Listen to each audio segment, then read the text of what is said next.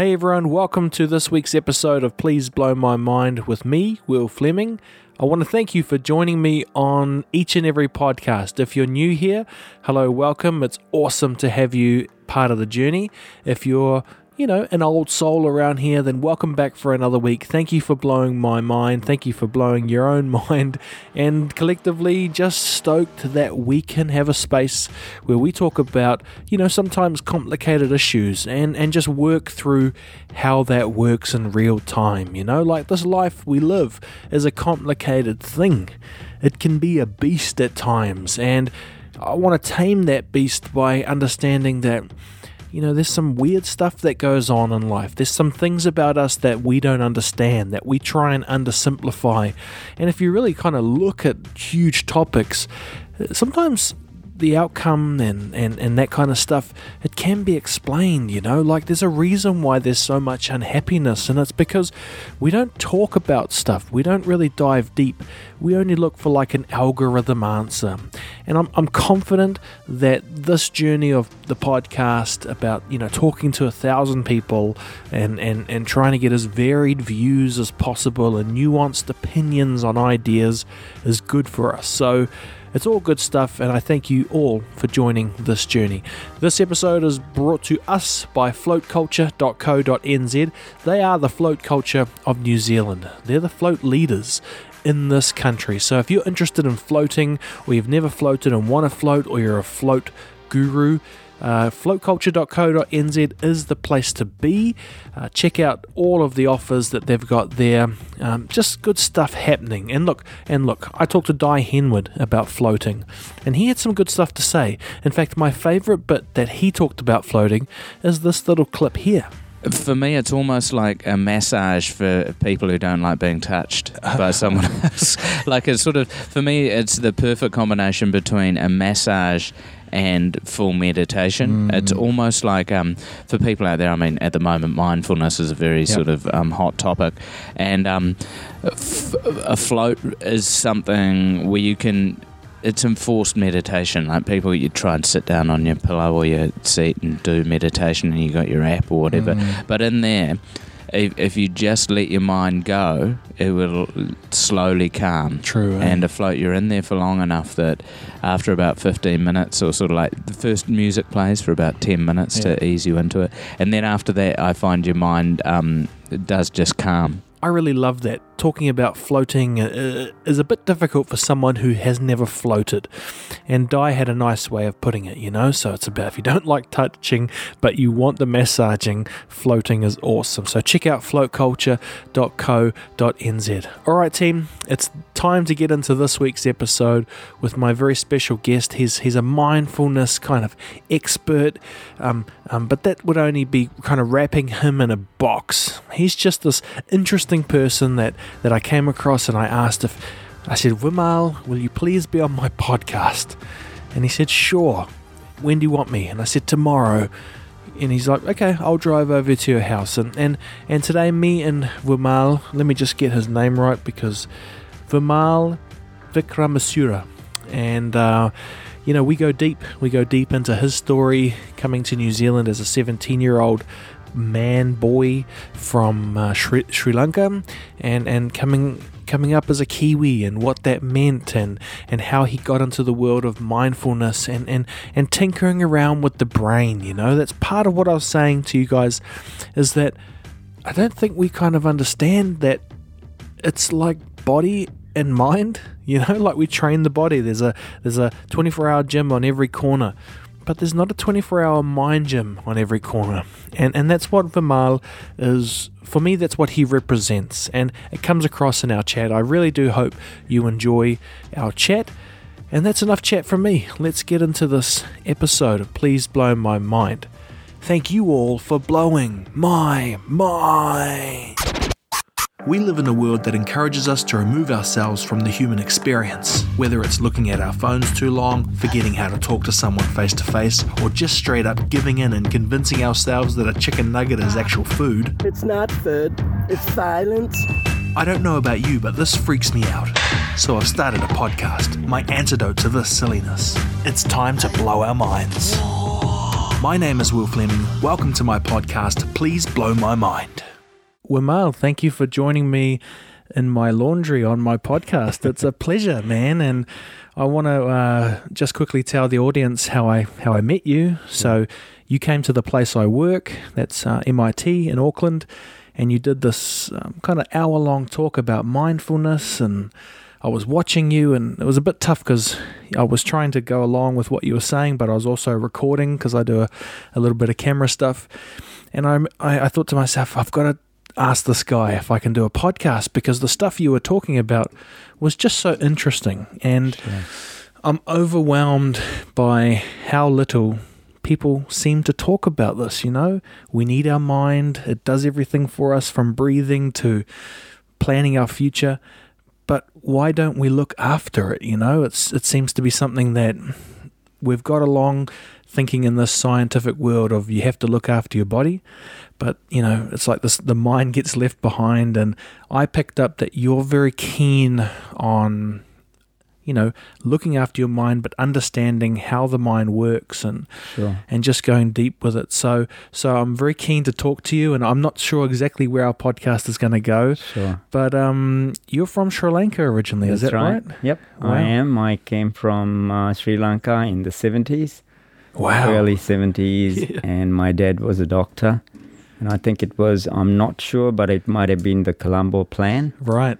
And he came to New Zealand to a place called Gisborne. Mm-hmm. And he was stationed about 3.5 hours drive from there up north in a place called Tiararo. And it was very interesting because my dad was not only a doctor, he was a great musician and also a radio ham. Right, and a radio ham. Yes. What's that? That's in the olden days when you had Morse code. Yes. And they would actually contact people around the world. Okay. And I remember my dad doing Morse code. Yep. And he then contacted a person called Jock White. Yes. Jock White, in fact, Jock White's brother was Tiny White the All Black. Ah. And so I was in that kind of environment in Gisborne because my dad contacted him and he arranged for me to get a placement at Gisborne Boys High School. Wow, that's interesting. I mean, what was New Zealand like when you came? Do you remember just thinking, this is... Because there couldn't have been much happening in the little towns at that time? That's like, right. Was there lots of kind of... It wouldn't have been like Auckland, for example. No way. What my perception was, because I was a teenager then, and my perception was, prior to coming here, what I had to do was sit an exam, and there was mathematics and a little bit of physics and chemistry, and I had to learn a Maori story. Wow. I had to, we were interviewed, and they asked me, and I remember Tutanekai, the story I learned. And so my initial thoughts when I was in Sri Lanka was that New Zealand was the 4th or 5th best country to live in the world. So coming from Sri Lanka, I thought, wow, this is going to be amazing. So we traveled to Singapore and Hong Kong and a few other countries. I can't even remember where exactly we went. Then coming to Wellington, it was pretty amazing because the lights weren't the same as, in these other countries. So that was kind of a letdown for me. Yeah. But at the same time, it was intriguing because what I could smell was lamb. Right. And lamb actually made me sick. Oh. Feel really sick. Okay. And we were served lamb on the flight, and I really stopped myself from being sick. Is that right? Yep. But I could smell the people and lamb. the smell of lamb. Anyway, that going from there to Gisborne and then we flew to Gisborne, and that was unique because we had to wait for a train to go past before the plane landed because the railway line goes through the runway. Yeah. And once that was intriguing anyway. And then we drove up to Te Araroa, and there was no power except for my dad's house. Because he was a doctor. Because he was a doctor.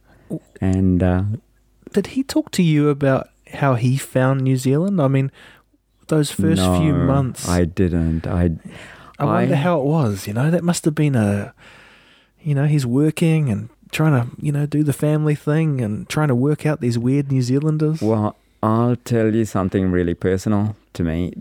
I have a feeling, because my dad died before I could ask most of these questions, right? So I was basically in New Zealand by myself since I was 19. Is that right? So... Wow. Yeah. So what actually happened, I feel, is that my mum was meant to come out to New Zealand, but she didn't.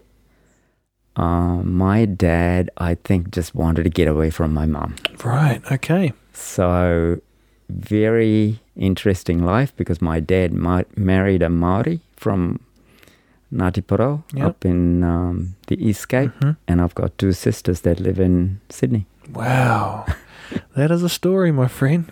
That is a story. Did you say to me when you were at my work the other day that the guy who was signing the paper when you arrived said you're like the 142nd Sri Lankan to come to New Zealand? That's one of those things that you remember forever. Isn't it interesting that they made you learn a Māori story? It feels like that would be a good thing for New Zealanders to do as young people. Yeah. Right? It's like sure. We're all encouraged to, I don't know, keep our CVs up to date. Sure. But how many of these stories do we know? And do you kind of get the feeling that, I don't quite know how to articulate it. It's something like out with the old, in with the new. There seems to be this feeling that everything new and futuristic is amazing. But what are we leaving behind? From the old days, meaning stories, customs. Yep. Do you kind of have a sense that, part of what you do now with helping people with mindfulness is actually taking it back to, a time where you didn't have power, so you sat in the dark by the fire and chilled out? Yeah. There's a similarity to living in the past, in the sense that we use our senses a lot more.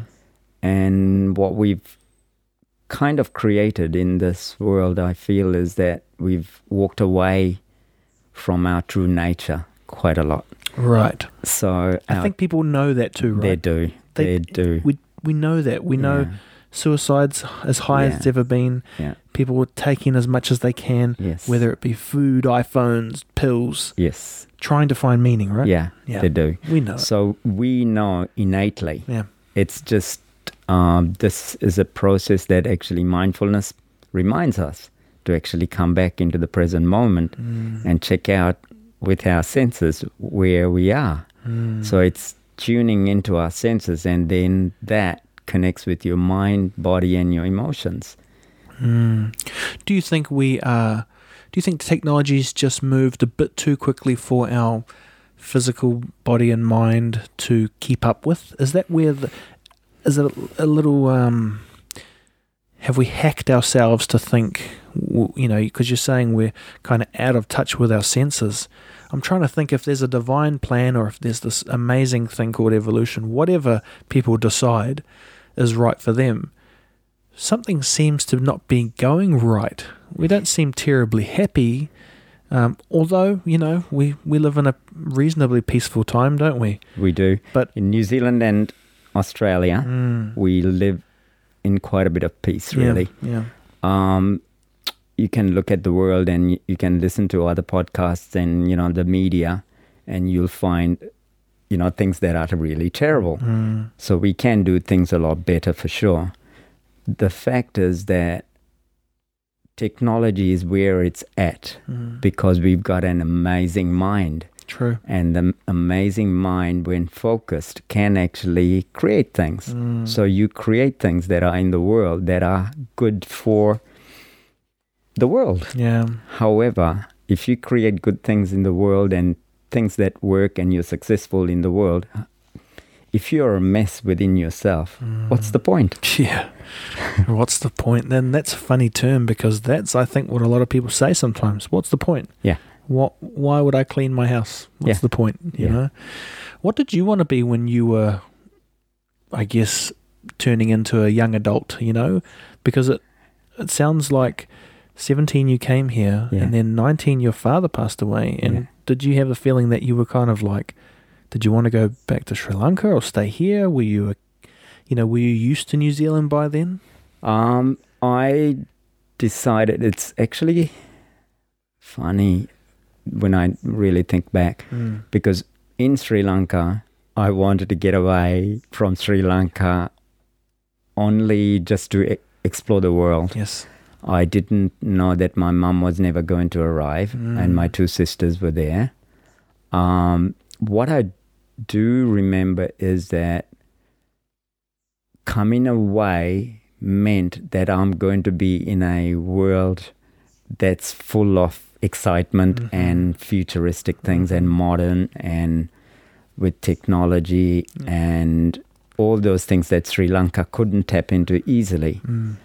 So staying here in New Zealand was my choice to say, no, I will actually be in New Zealand myself and carry on. I actually, like your question asking me what I wanted to be, I don't think I'm one of those people that was brought up to say, oh, I'll be this, that, and the other. Right. However, in a very subtle manner, what happens in Sri Lanka is that your family prunes or primes you into such a way that you become what a lawyer or a doctor or an engineer or some person of educated mind, so that people will accept you. So that is one of the reasons why I wanted to go to university. Yep. However, that didn't, life had a different plan for me. Yeah. Did you end up going? I actually was accepted at Otago to go to do medicine, and my life changed. I came up to Auckland instead. Yeah. What'd you do up here? Because I'm intrigued going through the timeline. I hope it's okay with you. It's fine. It's a very, very fascinating story, and we can jump in and out, but I want to ask you all these things now.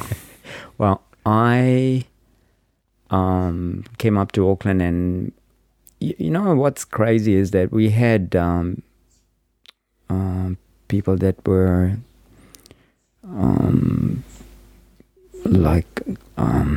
advising us, advisory roles, where they would say you can actually do a career in such and such. And this was at school. But I couldn't actually fit into anything because my mind was primed to say, hey, you got to be a doctor or an engineer or something, or otherwise you're not successful in Sri Lanka. Wow. So I decided to do zoology, a BSc in zoology. And good. that was my first and second year. And however, I transferred and actually did an NZC in mechanical eventually. So I was very fortunate because I got an adult apprenticeship, and that's how come MIT has some sort of connection for me, because I did my fitting and turning apprenticeship there as well. Wow, it's an interesting story. And how do you find your way into this world of working with the mind? Yeah, how that came about is it's some people are actually great with goals. They can actually write down the goals. I've written down many goals many times, and most of the time I haven't achieved most of it. So I think we can all relate to. Yeah, we kind of, as you get older, you have these, I can show you, I've got diaries way back where I've written stuff, and I still look at some of them and go, wow, I never achieved any of those things. So innately, I'm not even aligned to some of those things. Right. So the mind is actually telling you these are the things that you should do because society would like you like that, right? So that's something in my mind, not in other people's mind. Right. That was in my mind. So I went through a process of elimination more so than directives to say, hey, that's what you really love doing. I'm getting to do what I love doing now, but I didn't actually do what I loved to do, prior to this. And I think that's quite a common thing, right? Yeah. It's probably more common than we would like to give it credit for. Yeah. You always hear people say things like, well, no one counts their money on the deathbed. You know, they count their experiences and who's there. And I wonder why that's such a strong human story. The one you explain about something like prestige, like my mum's from the Pacific Islands, and it's very much the same, It's, well, if you be successful either on the sports field or you could be a doctor. The first time I was on television doing like an interview, she called me and says, you should have wore better clothes. It was all about the prestige. And I remember thinking, well, don't you like it that I was just being me? Yeah. And what does that mean, Mum? What does that mean that I'm not suppressing myself to be someone else? But there must be a psychological reason. Maybe it all ties back to, back when we used to hunt. You had to actually be a good hunter. Yeah. To say you were something meant something, you know. But I don't know. I think that's, I hope we find better ways to articulate this stuff because it's really important, right? It's important. Well, just like what you're doing now, I've never done a podcast before, and it's always fascinated me, just sitting and talking to somebody and then it's getting recorded and somebody else is listening to it. So just like what you're saying, when things are presented, I'm a person more so to look at it and go, hey, this is interesting, and I follow through with that. Whereas I've got one daughter that's, 18, and Bianca knows what she wants, so to speak. Whereas Victoria has a different way of looking at it, but she'll go and definitely get what she wants. And my oldest girl, Dana, she has a completely different way of approaching life, right? So I look at how I approach life, and this way of living now is more succinct with my inner nature of allowing things to happen. As they happen, I will actually make the best possible things, apt at that time with that moment. So like this is experiencing every bit of juice that you can for the moments that we're here. It's interesting, that whole podcast thing too, because I start thinking, when is another scenario where me and you sit down and chat without people around, cell phones, a time limit? There seems to be less and less of that. You mentioned your daughters, and I'm interested to kind of work out, was there part of your dad in you, when you were raising them, that still said, well, it's not a bad idea to be a doctor? There is, definitely. I think with my first daughter there was, and my first wife is Catholic, so we actually did the Catholic things, so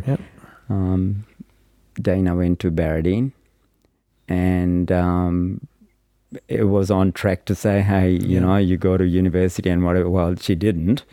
So then I had to change the way I look at life. Yeah, man. So my second marriage was entirely different because I decided there's something somewhere is not actually working, and I always carried this unease with me, and that's what's led to mindfulness, really. Like a necessity. It's a part where if you feel that your body is actually not in alignment, the body's telling you. But I'm one of those people that have ventured into life to trample on all the red flags that pop up. So I make life really difficult. Yeah. I'm the one who's actually making them difficult. But I see a red flag and I say, oh yeah, it's only a red flag. I can walk around it, through it, or up and above it, or, you know, dig under it and then somehow get on to the other side. So doing that, actually, after a few years, you actually get exhausted. Yeah. But the red flags were always there. However, my mind was saying that you can get around it, but my body was actually saying, yeah, it's a hard road. However, keep going if you want to. So that's what's led me to mindfulness, to know that you got to get a balance between your mind and your body. Wow. I love that. And I think we all know we need a better balance between mind and body. But, you know, I look at things like the Mental Health Week that we're in, and we've given it this label, and people turn up and they have, you know, one meeting, or they go to your session, they feel great, and then they go back to the grind, you know? And I sometimes sit there and I think, well, I think it's more than a week, team. I think it's a life thing. I think you have to, constantly work it out. And I wonder if that's where a lot of people get maybe put off, you know. It's like if they say, eat less fat, go to the gym. Okay, that sounds doable. That's really hard to do. Yeah. Fat's delicious. Yes. And working out's hard. Yeah. So, you know, I think we just need to find better ways to introduce little bits, right? Sure. Yep. Small steps. The thing is, it's the analogy of using your body as a to do exercise, so that you actually work all the limbs and get the blood flowing to all the organs, and, you know, you're living a living particle that's actually moving around, and it just needs exercise. Yeah. So I remember so well, because we were so fortunate in Sri Lanka. We were I was sent to a school called Trinity College, and if you go to Trinity College or Royal College, then you were recognized as being, you know, going to some really amazing school. And at Trinity, we were trained as athletes by Olympic athletes that would come and serve. And from that, I took that on when I went down to Gisborne, and I was at Gisborne Boys High School. And I used to run at about 5 a.m. During summer. And people would stop and ask me whether I wanted to ride somewhere. And I'd say, no, I'm training. And they'd go, training? What for? What are you doing? What are you doing running? So this is in the 70s, right? So that analogy now, you look at it now, if you don't go to a gym, you think that you're a lazy bum, right? Exactly. So now we're coming into an era where we are saying we need the mind gym. True. So I've called That's a good idea. You should remember that term, mind gym. Well, I've got it as my... There you go. My work logo. Yeah, good. Which is Mind Gym NZ. And your mind also needs exercise. So these are just taking little steps now to say, okay, let's do a little bit of mind gymming, you know? Where's your gym? It's the world. Yeah. It's your gym. And do you think what happens is it's so unfit our mind that when a problem comes along that's too heavy, we can't lift it. We pull a muscle mentally. That's right. That's right. That makes sense. Yeah. So doing the little exercises, you'll find, wow, now I have good muscle memory in my mind.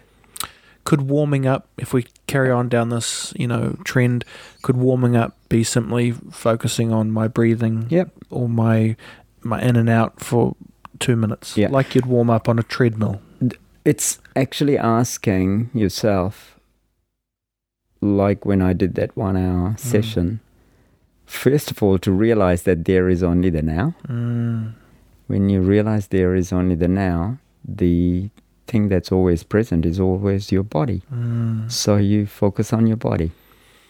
And you offer this that's your profession, right? So if people listening or watching, they can, I'll put your links in the show notes and people can touch base with you, but you can actually be a mind coach for them. Yeah, absolutely. Yeah, I think that's necessary. It's not a soft option anymore. It's like a personal trainer. That's what you are. It is. Yeah. It is a personal That's really trainer. cool. That's really cool. Who would have ever thought? You just wouldn't have ever thought that would be a thing. That's right. I didn't when I first. I'm so grateful for a friend of mine who actually articulated it in a certain way to say, hey, take it on, because I didn't know I had the capability. And that's something else, going through what I've managed in my life in New Zealand, you begin to understand that you get into something, and if you like it, you actually find out that you've got, great, tremendous skills that you can actually develop. So that's having an open mind, and knowing that that open mind will allow things to happen when you've got it open. Yeah. That's cool. Do you have a bit more time to do some more podcasting? Not at the moment. Oh, open mind. Come on. What we do on this podcast is we have a sponsor, and I do a little advert for them. So if you don't mind, we'll just have a 30 seconds so the audience can listen to an advert. It's for a company called Float Culture. Have you heard of them? No, never. So float tanks, isolation, basically mindfulness on steroids, because you can't see, you're floating in weightlessness. I'd like to hook you up. You should go and have a go at it. Okay. All right, we're back with Wimal in kind of 2 seconds, 30 seconds. Watch the advert and we'll see you in just a second. We think life is about having the latest phone. Self-driving car, a fat-free, carefree, think-free living, trying to explain the complexity of the world in about 140 characters. Guess what? What? Life is way deeper than that. To understand what we need as humans and how deep the human hole goes, we need to look inwards. We need to look at floating as a way to cut everything out, turn off the machine, and be with nothing. That's better. Now let's start this baby on. Engines, 3, 2, 1, up and away. You see, life is busy, but floating gives us a superpowered, hypercharged connection with our mind that can relieve stress by simply doing nothing. If you want to explore your mind and the float culture of New Zealand, then jump onto floatculture.co.nz and book your float today. That's floatculture.co.nz. It's one small step for man, one giant leap for mankind. Okay, so if you're keen to check out Float Culture, jump on the website now. And Wimal, we're gonna get you a float. I'm keen to know what you think about floating, because it is strange. You're in dark weightlessness for an hour, and it's like, I was trying to think. I don't think there's a time where us humans have that. No. Maybe at the similar time as the womb. It's sure. dark and your weightlessness, and then you come into this gravity world where literally there's weight on you, so there's something about professionals and people are busy now, and that's why I think these things like mindfulness and float culture they're necessary tools. We're trying to find ways to deal with our real life stress, and do you think stress is how do you approach stress? Do you think it's kind of necessary? Is it a good thing for us to have some stress? My understanding is stress only comes about because we can't manage ourselves. Right.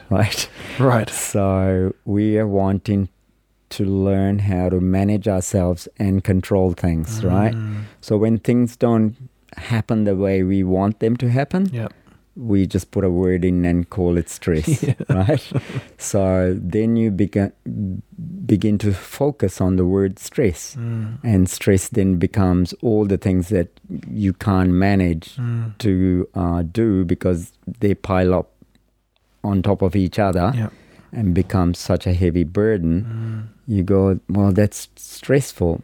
However, if you were to work out, hey, what am I actually doing right now? And this is the mindfulness practice, which actually starts to look at your mind and the thoughts that come through. And this is a process with a company that I facilitate for. The guy Carl Baker's actually done an amazing job by giving us a 4-week program with topics just understanding mindfulness and the immediate benefits you get, thoughts and how the thoughts actually interact with mindfulness, then the thoughts, how they go into emotions and what that interplay is, and then actually coming to the realization radically to accept that things need to change if you want to actually move on. Otherwise, you're banging your head against the same wall. So if you're doing those things in a particular way, then you'll find that stress becomes another word and not a doing that you cannot manage. Right. Yeah? Yeah, that makes sense to me. So it's like if you're cold, you just haven't prepared yourself properly for sleeping. Yeah. Cold is just, it's a thing, but we gave it a word. Yes. And it doesn't exist if you have a nice blanket. Yeah. Okay. Correct. Yeah. You take cold, for instance. If you can change the temperature of your body, right? So by doing exercise, you'll get warm. True. Right? So where's the cold then, So it's only a perception at that time. So those are the things that you delve into once you start getting into mindfulness and then realizing, really, where am I at today? Today I'm just sitting here talking with you. Yes, I'm not concerned about all the other things, that I have to do. I might do as soon as I walk out. Yep. However, I learn to manage that. And, I think there's something inbuilt in us where if you're having a good conversation with someone, you can't help but be in the moment, right? Correct. Because it's an inbuilt thing. Yeah. It's like, isn't it amazing that it is like that? Like when you've had a nice meal, you feel satisfied. Yeah. I think it's the same with what we're doing now. Yeah, Like, it is. The time does not matter because we are actually engaged in some conversation that's really mutually benefiting us. Correct. And we're not distracted. So the world today is just distracted. So we love the word disruptive, but it should be distracted. Yeah. There's always something. Well, disruptive technology is coming in to allow that distraction to be probably managed. Yeah, true. Right? So learning how to adapt to the technology, you'll find that technology hasn't advanced that much, that we can't handle it. It's just that there are situations that we don't address in ourselves by just stopping and pausing for a while. That makes it, you can't actually distinguish what's real and what's not real. Vimal, are you optimistic about the future of humanity? Yes, I am. And you said that without thinking about it. Because if I'm doing it and I see the people that I engage with now, yes, there's a lot of people that aren't ready. However, I see the ones that are ready, and I read the books and I listen to the YouTube conversations that are taking place. I see the people that are not in the media space because of whatever reason. However, you see the people that are doing, in fact, there's I can't recall the name, but there are more than 150,000, maybe even 500,000 little groups of people, companies and so forth, that are doing things towards humanity to change the way We have been operating for the last 200 years in the industrial world, and there's a third revolution happening quietly. What is that third revolution? It's learning how to change your the energy, the use of energy. Right. So from what I've read, and this is my understanding, there's three things. There's communication, there's energy, and logistics. So all three have to change, right? Communication is changed already because of the internet. So if you're looking at changing the way we operate now, I mean, me coming from Sri Lanka, well, hey, you didn't have a cell phone those days. So I used to write a letter to my mum. We were practically forced to write a letter every Sunday at the boarding school. And I think my mum still got those letters. Really? So every Sunday I would write a letter because you couldn't telephone her. So that was the communication. So I wouldn't hear for nearly a month. How did they find out that your dad passed away? There's a long story, and that's probably too much. Okay, I get it. Yeah. No, because I was wondering if it was going back and forward. Yeah. No, that's wow. I just get the overwhelming sense that humans are very complicated, but I think if we can align ourselves properly, it can feel easy. It's like, imagine if you had to physically control your heart rate, your breathing, your mind, your sweat. It'd be so overwhelming. But if we can get it just to work by itself a little bit, and I feel like that's what everyone who's listening in the car, at the gym, doing the dishes, I think we're all just trying to seek what the next step is for us, Sure. Just congratulate you on actually asking me to come here and do this. That's a connection. Yeah. So the connectivity is what people want, right? There's a yearning for that. However, different sorts of things are happening in our life, and we think that those are the real things, that you need to attend to, and you forget the necessary things, that we need to do. So paying attention to your senses is only just the beginning. Yeah. Very, very fascinating, and I'm sure we could go on for hours and hours and hours, and maybe we can do another podcast, or you should start your own podcast. That would be amazing. I'll help you with it. Sure. 2 more questions, and then I think we'll just gently land this plane. What's one? I know you teach mindfulness, and people can reach out to you and ask for your services and work out with you what that means. But what's one thing someone can do today that might just improve their life? Sure. Is there one little piece of... The first thing I would say is just recognize that there is only this moment, right, in our life. Because that's a question that you would pose and say, no, there's the past, there's the future. And, I like to plan stuff and that. Yes, amongst all of it, very, very quickly, if you were to just take on the fact that there is only the now, what is present now is our body, right? And it's present all the time. So one of the things we can do is, with our body, we know there are 5 senses, and one of the functions is breathing. So you can actually start breathing and focus on your breath, just coming in and out. That's all. You don't need to worry about whether it's fast, slow, or whatever. However it comes out, is the breath is fine. The other thing is, you can shut your eyes, take a breath, exhale, and keep breathing, and just listen to the sounds right here, right now. I can even hear the birds out there, right? I can hear us talking. I can hear this mic just moving around, right? This is where I am. Then you can open your eyes and look at 5 things that you can see, that you can touch. Your body is one of them.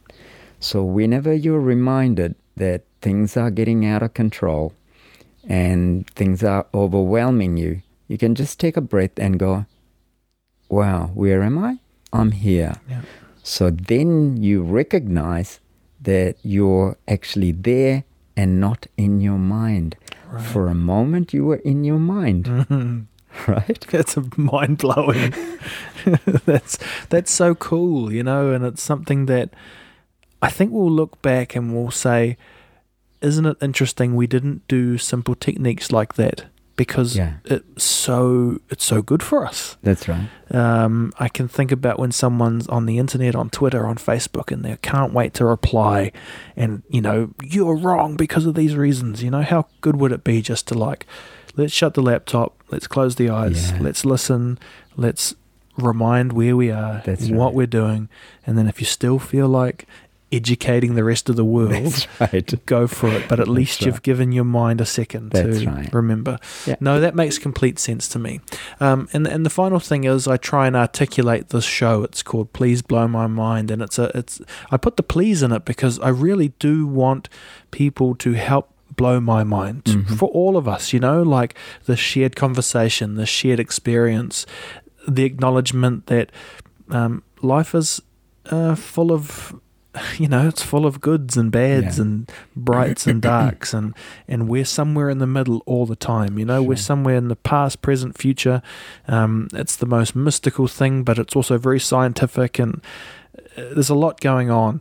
So to help me kind of deal with it, I ask every guest, was there a moment in your life which, was a mind-blowing moment?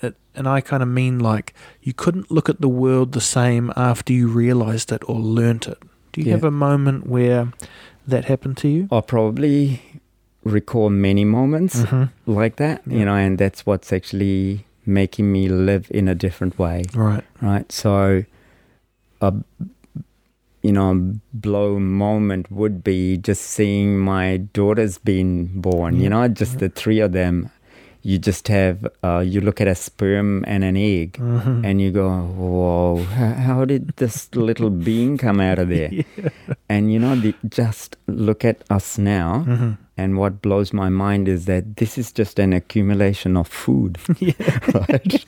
So that blows my mind. More food for some. Yeah. But in the process, if a piece of rice or a bowl of rice actually turns into me, and a piece of meat turns into me, how phenomenal is that? It's a miracle that the body can actually do that. We don't know how it does it. I don't know how it does it, but it does break it down, and actually then we grow like this. So from a sperm and an egg, that's blowing my mind. That is so true. No one thinks about that at all. But that's the most amazing stuff ever, eh? It is. How can that shape come up to this shape? Yeah, I get it, man. We're together on that. That is mind-blowing. I want to thank you for being a guest on my podcast. A lot of people say, how do you find the guests on your show? And I am a bit embarrassed because I say, well, this is going to sound weird. It's more of a feeling I get. Yeah, sure. When I meet someone, something says to me, ask that person if they'll be a guest on your podcast. I don't know. I don't have an algorithm. No. I don't have a series of boxes. Yes. I just think, wow, that's an interesting person. They've got something to tell, and I'm following that. Yeah. I'm not like that most of my life. It's been pretty calculated. Sure. You make a plan, you go after it. But for this podcast, I'm like, I have to be a bit vulnerable and be okay with, sitting down and getting to know you in front of the rest of the world. And it's it's an interesting dynamic. But thank you for sharing. Thank you for blowing our minds. And again, if anyone wants to follow your journey, or if they want to contact you about your services, what's the best way for them to get in contact? At the moment, I'm just in the, it's a fledgling sort of approach. Because what I was talking about is that there's a big change happening in the world, and that's going from Web 2 to Web 3. Yep. So learning how to actually work in a decentralized system means that I have to adopt a new way of getting the message out. And it's happening. It's happening in the world. It's been happening for a little while, and a lot of people know about it. So at the moment, if they can contact you and you actually, sounds good, pass me the details, then I'm really happy to do that. Awesome. Once I get set up my Mind Gym NZ with a website and so forth, then that's probably another way. Awesome. Well, we can't wait till that's all set up because, man, we need that stuff now. You know, the All Blacks, they have that kind of stuff. Yeah, they do. And all we see is these people who eat Weet-Bix and drink Powerade, and we think that's amazing. It's like, no, they're doing something up here as They well. are, absolutely. They got the mental skills, they Yeah. got the mindfulness, Yeah. they're eating the right food, but the rest of us in general population, Yeah. no one's sharing that stuff, That's you know. right. So I'm super on board. Well, thank you again for blowing our minds, and we'll see you soon. Thank you very much, Will. Cool. Just quickly, before I do my big ask, let me tell you a bit about me. My name is Will Fleming and I'm almost 38 years old. I love my family and my job as a video creator. I'm slowly turning into a grumpy old man who can't tolerate how society is being oversimplified and undercomplicated because people can't be bothered looking up and saying hi. Get off my lawn. So my plan is to have more awesome conversations with amazing people inside a caravan built in a mobile podcast studio, and that's where I need your help. So let me break down my big idea a little more. It's a mobile podcast live stream caravan. Imagine a road with a caravan. And inside that caravan on a road is a podcast studio with two beautiful people. You see, we don't need more clickbait, short form, oversimplified chicken nugget type content of one size fits all. What we need is long form, interesting content that puts the human back into the internet. But I need your help. I need your help, bro. And it all starts by building this mobile studio. And thanks to the magic of dad science, I've worked out exactly what I need. I need $1 million. I need you to help donate what you can to raise $10,000 to buy an old caravan, do it up, and invite you on a road trip of ideas that will blow your mind. The question I have is, will you back me up? Will you help me? If the answer is yes, then please click on my Give a Little page and donate what you can to make this dream come true. Do it! Just do it! Okay, catch you later.